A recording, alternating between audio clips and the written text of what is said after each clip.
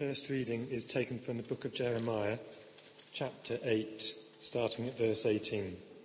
This can be found on page 767 in your church Bibles. You are my comforter in sorrow. My heart is faint within me. Listen to the cry of my people from a land far away.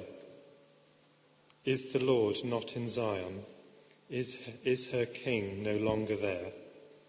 Why have they aroused my anger with their images, with their worthless foreign idols? The harvest is past, the summer has ended, and we are not saved? Since my people are crushed, I am crushed. I mourn, and horror grips me. Is there no balm in Gilead? Is there no physician here? Why then is there no healing for the wound of my people? Oh, that my head were a spring of water and my eyes a fountain of tears. I would weep day and night for the slain of my people. This is the word of the Lord.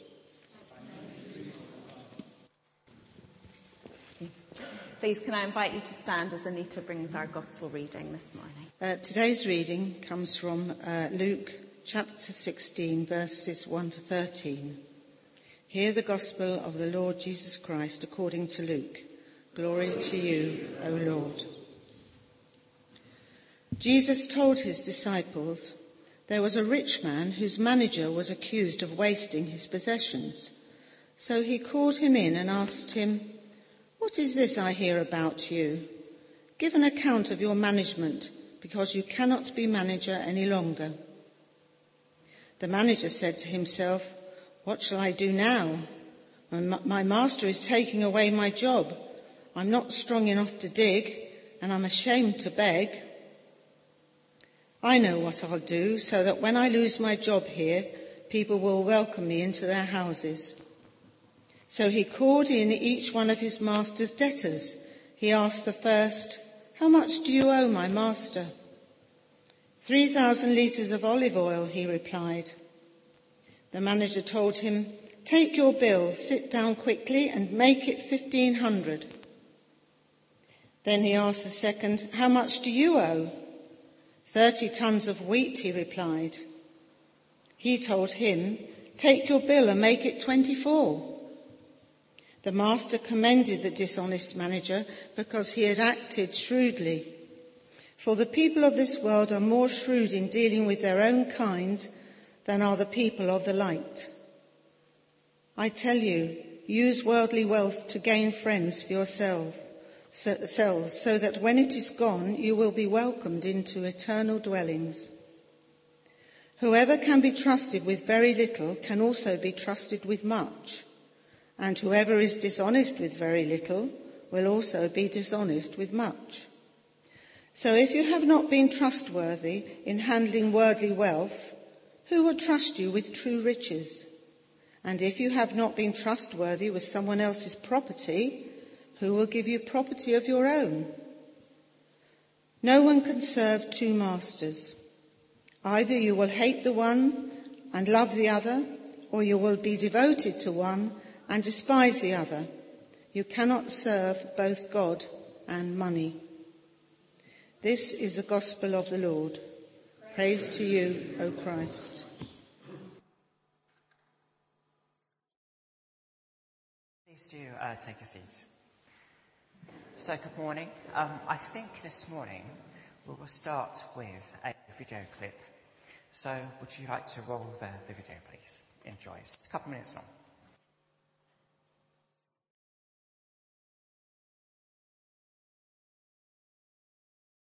Ah, there he is. Oi, Trigger!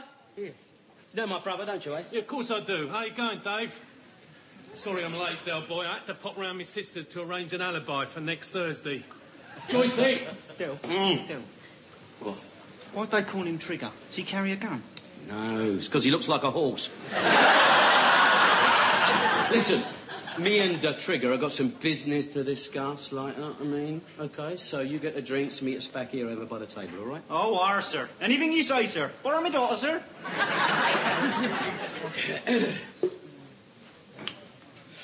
No, very clever kid, you know, my brother. Yeah. He's got 2 GCEs, one in maths, one in art.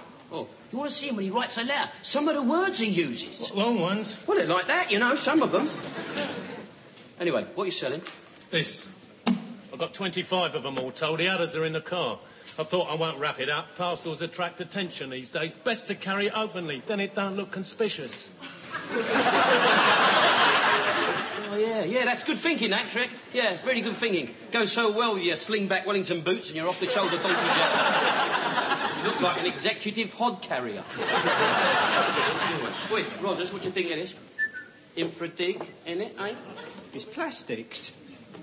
Plastic. It's old English vinyl. Combination locks. Yeah, dinky little handle, I don't know. Might be able to push some of them round the old squash club, say. Shouldn't have anything to do with them, Del. Police most probably looking for them right now. Tell us the truth. Are the police looking for these things, Trig? No, they're not, Del. And that's the truth. Why are you hiding it under the table, then? Well, because you never know when they're going to start looking for them, do you? Leave them, Del. Leave them. Wait, stum, right? Oi, we're partners. At least respect my opinion. All right, Rodney, I'll respect your opinion. How much?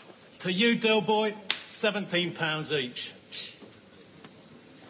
You know what happened to the real Trigger, don't you? Roy Rogers had him stuffed.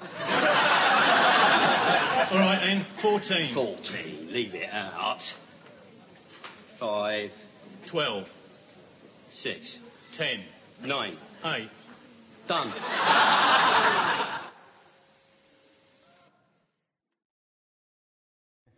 So, I'd imagine you probably recognise where that clip was from. It was from the TV show Only Fools and Horses, one of my favourites.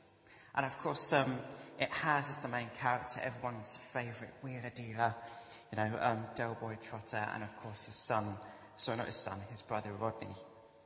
And of course in that clip we saw them up to their usual antics, you know, and the reason I thought I'd show that clip this morning is because in our reading that we heard from Luke, I found that I just couldn't reflect on that reading without thinking, without picturing the manager in the story as being a bit of a Del Boy type.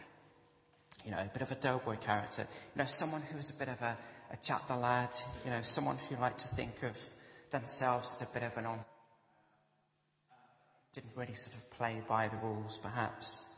Someone who, if he or she offered you a deal that you couldn't refuse, it would be quite...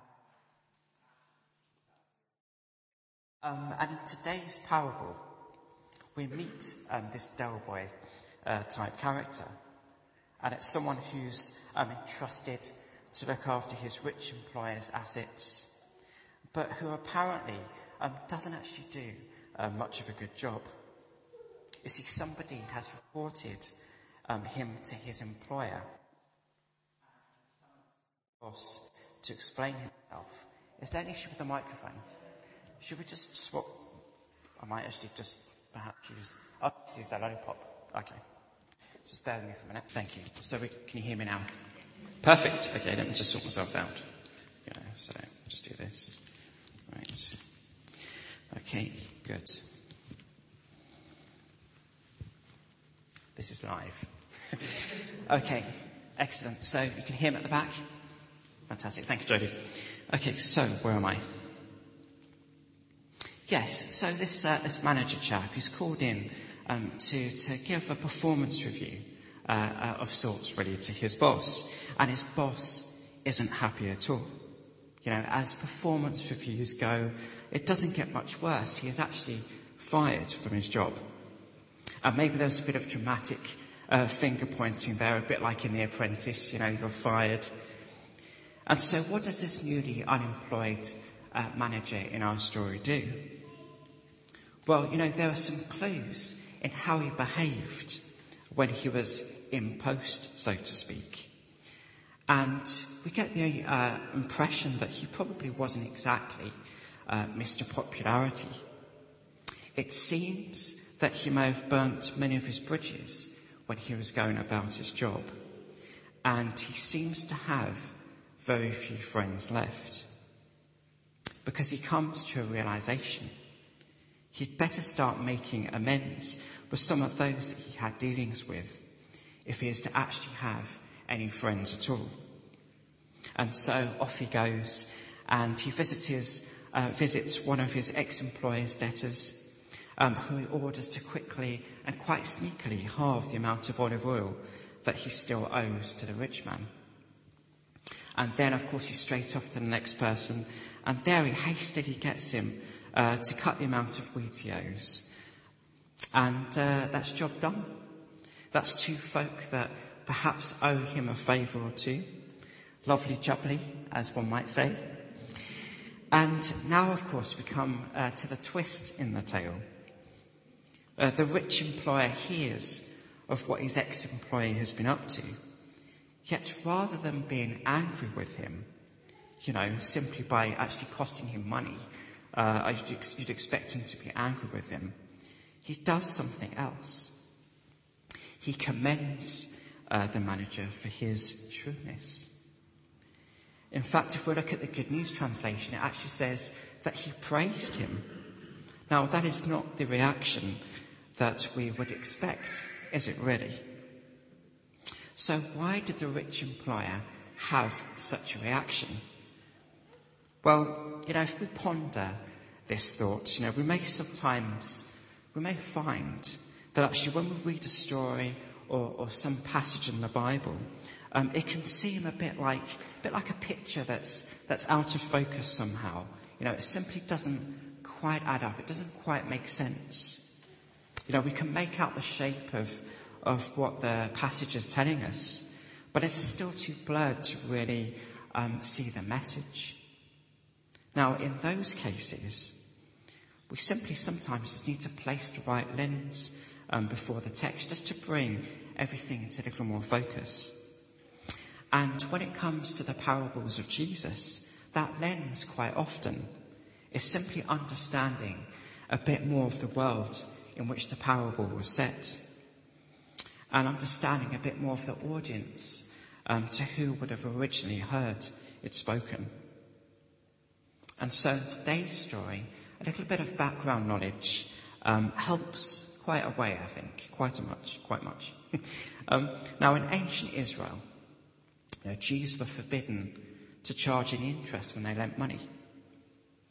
But some, nevertheless, managed to get around this by lending in kind, as it were, and their Jews' goods as payment instead of money.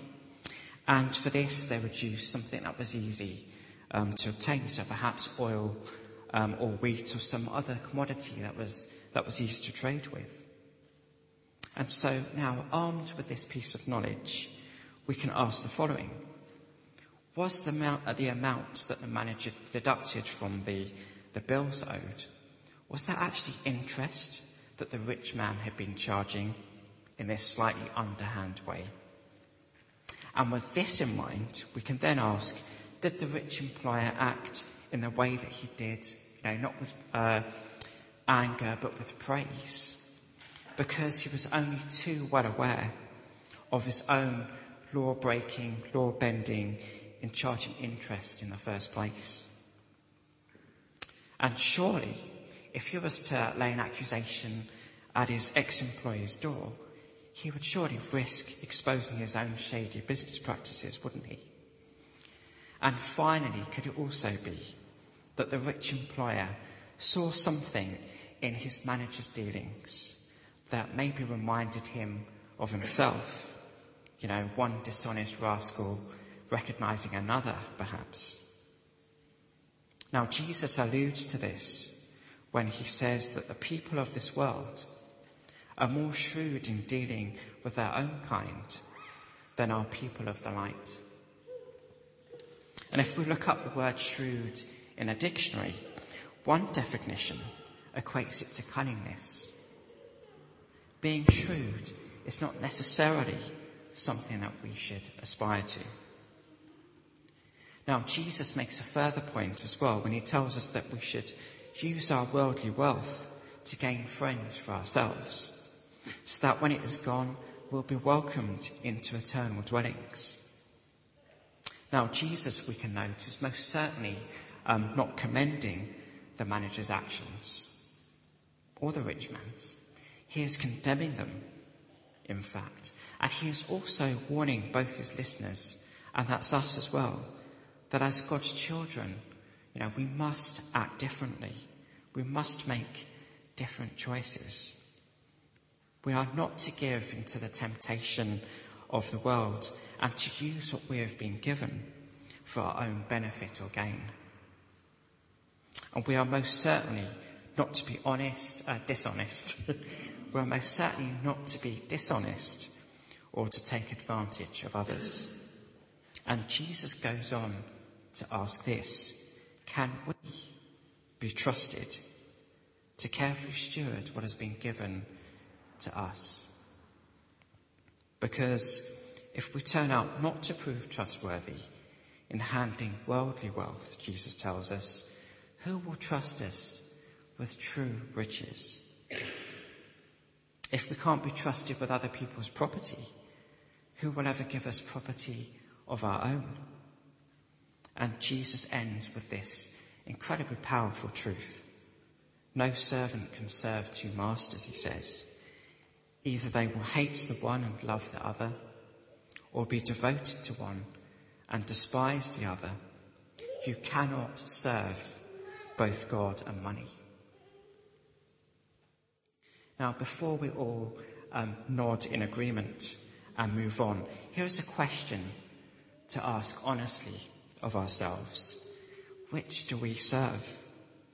Where is there idolatry in our lives? Now, Israel, as we know, Israel is a nation that had constantly struggled with idolatry. She had struggled with it ever since being called out of Egypt. And Israel had many times, as we know, gone astray. The people turning from God to worship foreign idols in various different forms.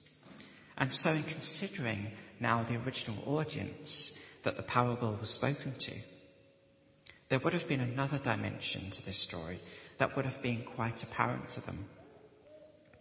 You see, this parable about a rich man and a manager, and others similar to it, where they talk of somebody entrusting someone else with their wealth or their property. These sort of parables would have brought to mind the relationship between God and Israel. And it would have reminded the original audience of the unique and privileged role that Israel had been called to play by God. That of stewarding God's possessions, that of reflecting his goodness and his message of hope to the surrounding nations. It was God's plan to bless the whole world through Israel. And with this, the first century Jew that heard this story would have been painfully aware that their nation had failed regularly in this task to be a blessing. They would remember how they turned frequently away from God to worship idols, and they would also remember the consequences that had come about through this idolatry. The consequences that had ultimately ended up with the whole nation being taken into exile. And if we think of our reading from Jeremiah this morning, that really reflects the pain that Israel's disobedience caused. And in the chapter leading up to the passage that we heard in Jeremiah, actually, God has a dialogue with Jeremiah, and he tells him that Israel has gone too far, down the road of sin and rebellion, that Israel is just not listening. Israel's not listening to Jeremiah, and Israel's certainly not listening to God. And as a result, judgment will soon come upon them in terrible fashion. My heart is faint within me, Jeremiah says, as he realizes this. Now, in the time of Jesus, the Israelites were back home, of course. They'd returned from exile. They were still under foreign rule, but they've returned from exile. And this parable and others like it were certainly to give them pause for thought. After all they'd been through, Have they really learned the lessons from their past? So these two passages then, we have the one from Luke and we have the passage from Jeremiah. They can also be read as a warning for us too. Engaging in idolatry in all its forms, worshipping anything other than the living God, is a dangerous thing to do. And it is true that Jesus Christ has walked among us. It's truth that he suffered and died for our sins. And it is also truth that he rose from the grave, and we with him to a new life. And with this, we need not fear judgment for our sin. In Christ, we need not fear judgment for our sin. But this truth should never mean that we become complacent in our sin, because sin still has consequences. Sin still robs us of what God desires to give us. Sin still stops us from becoming fully the people that God wants us to be. And so we must take idolatry seriously in all of its subtle forms. We must remember that as Christians, we are stewards ourselves. We have the immense privilege of stewarding the good news of Jesus Christ. And we can only do this ourselves if we are careful not to fall into idolatry. I always find it a sobering thought when I realise that God is watching us. Not with eyes of someone who's judging us, but with the concern of a father towards how we are stewarding our gifts that he has given us. And he's asking, are we being faithful with them? Are we allowing those things to be a blessing, not just to ourselves, but to others? Or are we worshipping them? And God yearns that we steward what he gives us well, because then he can give us more. And did you not know that God always delights? He always delights to give us more. But God will sometimes only do this if we steward well, if we worship the giver and not the gifts. I went to a church service, a place called Catch the Fire, a few weeks ago, and the lady preaching said that sometimes we worship the gifts and we forget that the giver is the one who deserves worship. And I thought, in my life, my goodness, I get into this habit of worshipping the gifts and thanking God for those gifts. But I forget to thank God for him actually being the giver of those gifts, if that makes sense. And idolatry in all its forms is a serious sin, because not only does it rob God of the glory and honour that is his alone, but it's also damaging to us. You see, we always come to reflect what we worship, and we're created to reflect our Creator. And in following Jesus, we become more and more like him. We become polished like a mirror in a way, and we reflect his beauty and his goodness.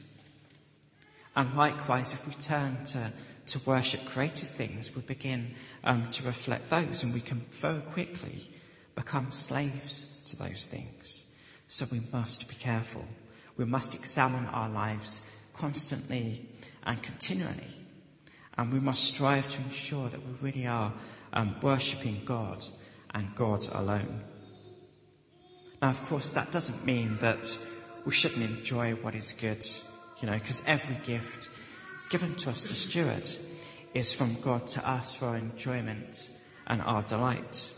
But the danger comes when those things are given a higher or unhealthy place in our affections, when we start focusing more on the gift than the giver.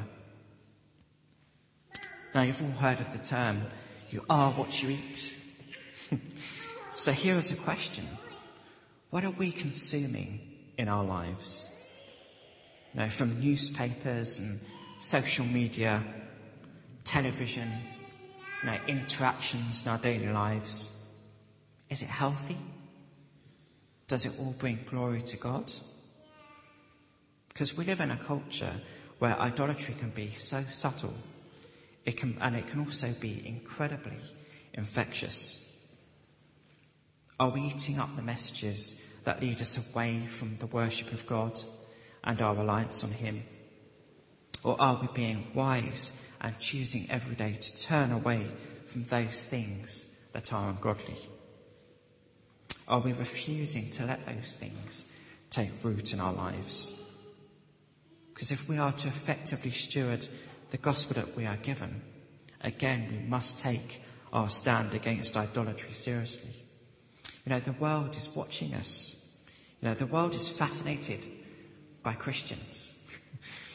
The world actually, in some parts, wants to discredit us and dismiss the gospel we proclaim as nonsense. They can, so the world can move on without God. And yet, the world desperately wants a reason to believe in the hope that we are professing. And the most visible sign for that reason to believe is us. It's how we live out our lives as Christians. Do we act and live our lives in a way that demonstrates to the world that we only have one master, Jesus Christ? Do we show in our lives that we are following Jesus seriously? And so I want to finish this morning by encouraging us. I want to encourage us to examine our lives continually, to get into the habit of coming before God and asking him, what is in my life that needs to go and what needs to change? I want us to be encouraged to be honest before our God in our struggles. I want us to be bold to ask God to show us those things and to make steps to change. And finally, I want to say that as we all journey forward, with our struggles and our doubts and our failures and our victories and our joys, that we may be assured that we are loved right now, just as we are, just where we are, that we are forgiven, we are justified. Those things will never change. And with this, can we remember that we are called today and every day to draw closer to God, to reflect him more and more, and to be ever more blessed by him through Jesus Christ our Lord. And may we finally remember to share those blessings with the world about us, for the glory and honour of our Saviour Jesus Christ. Amen.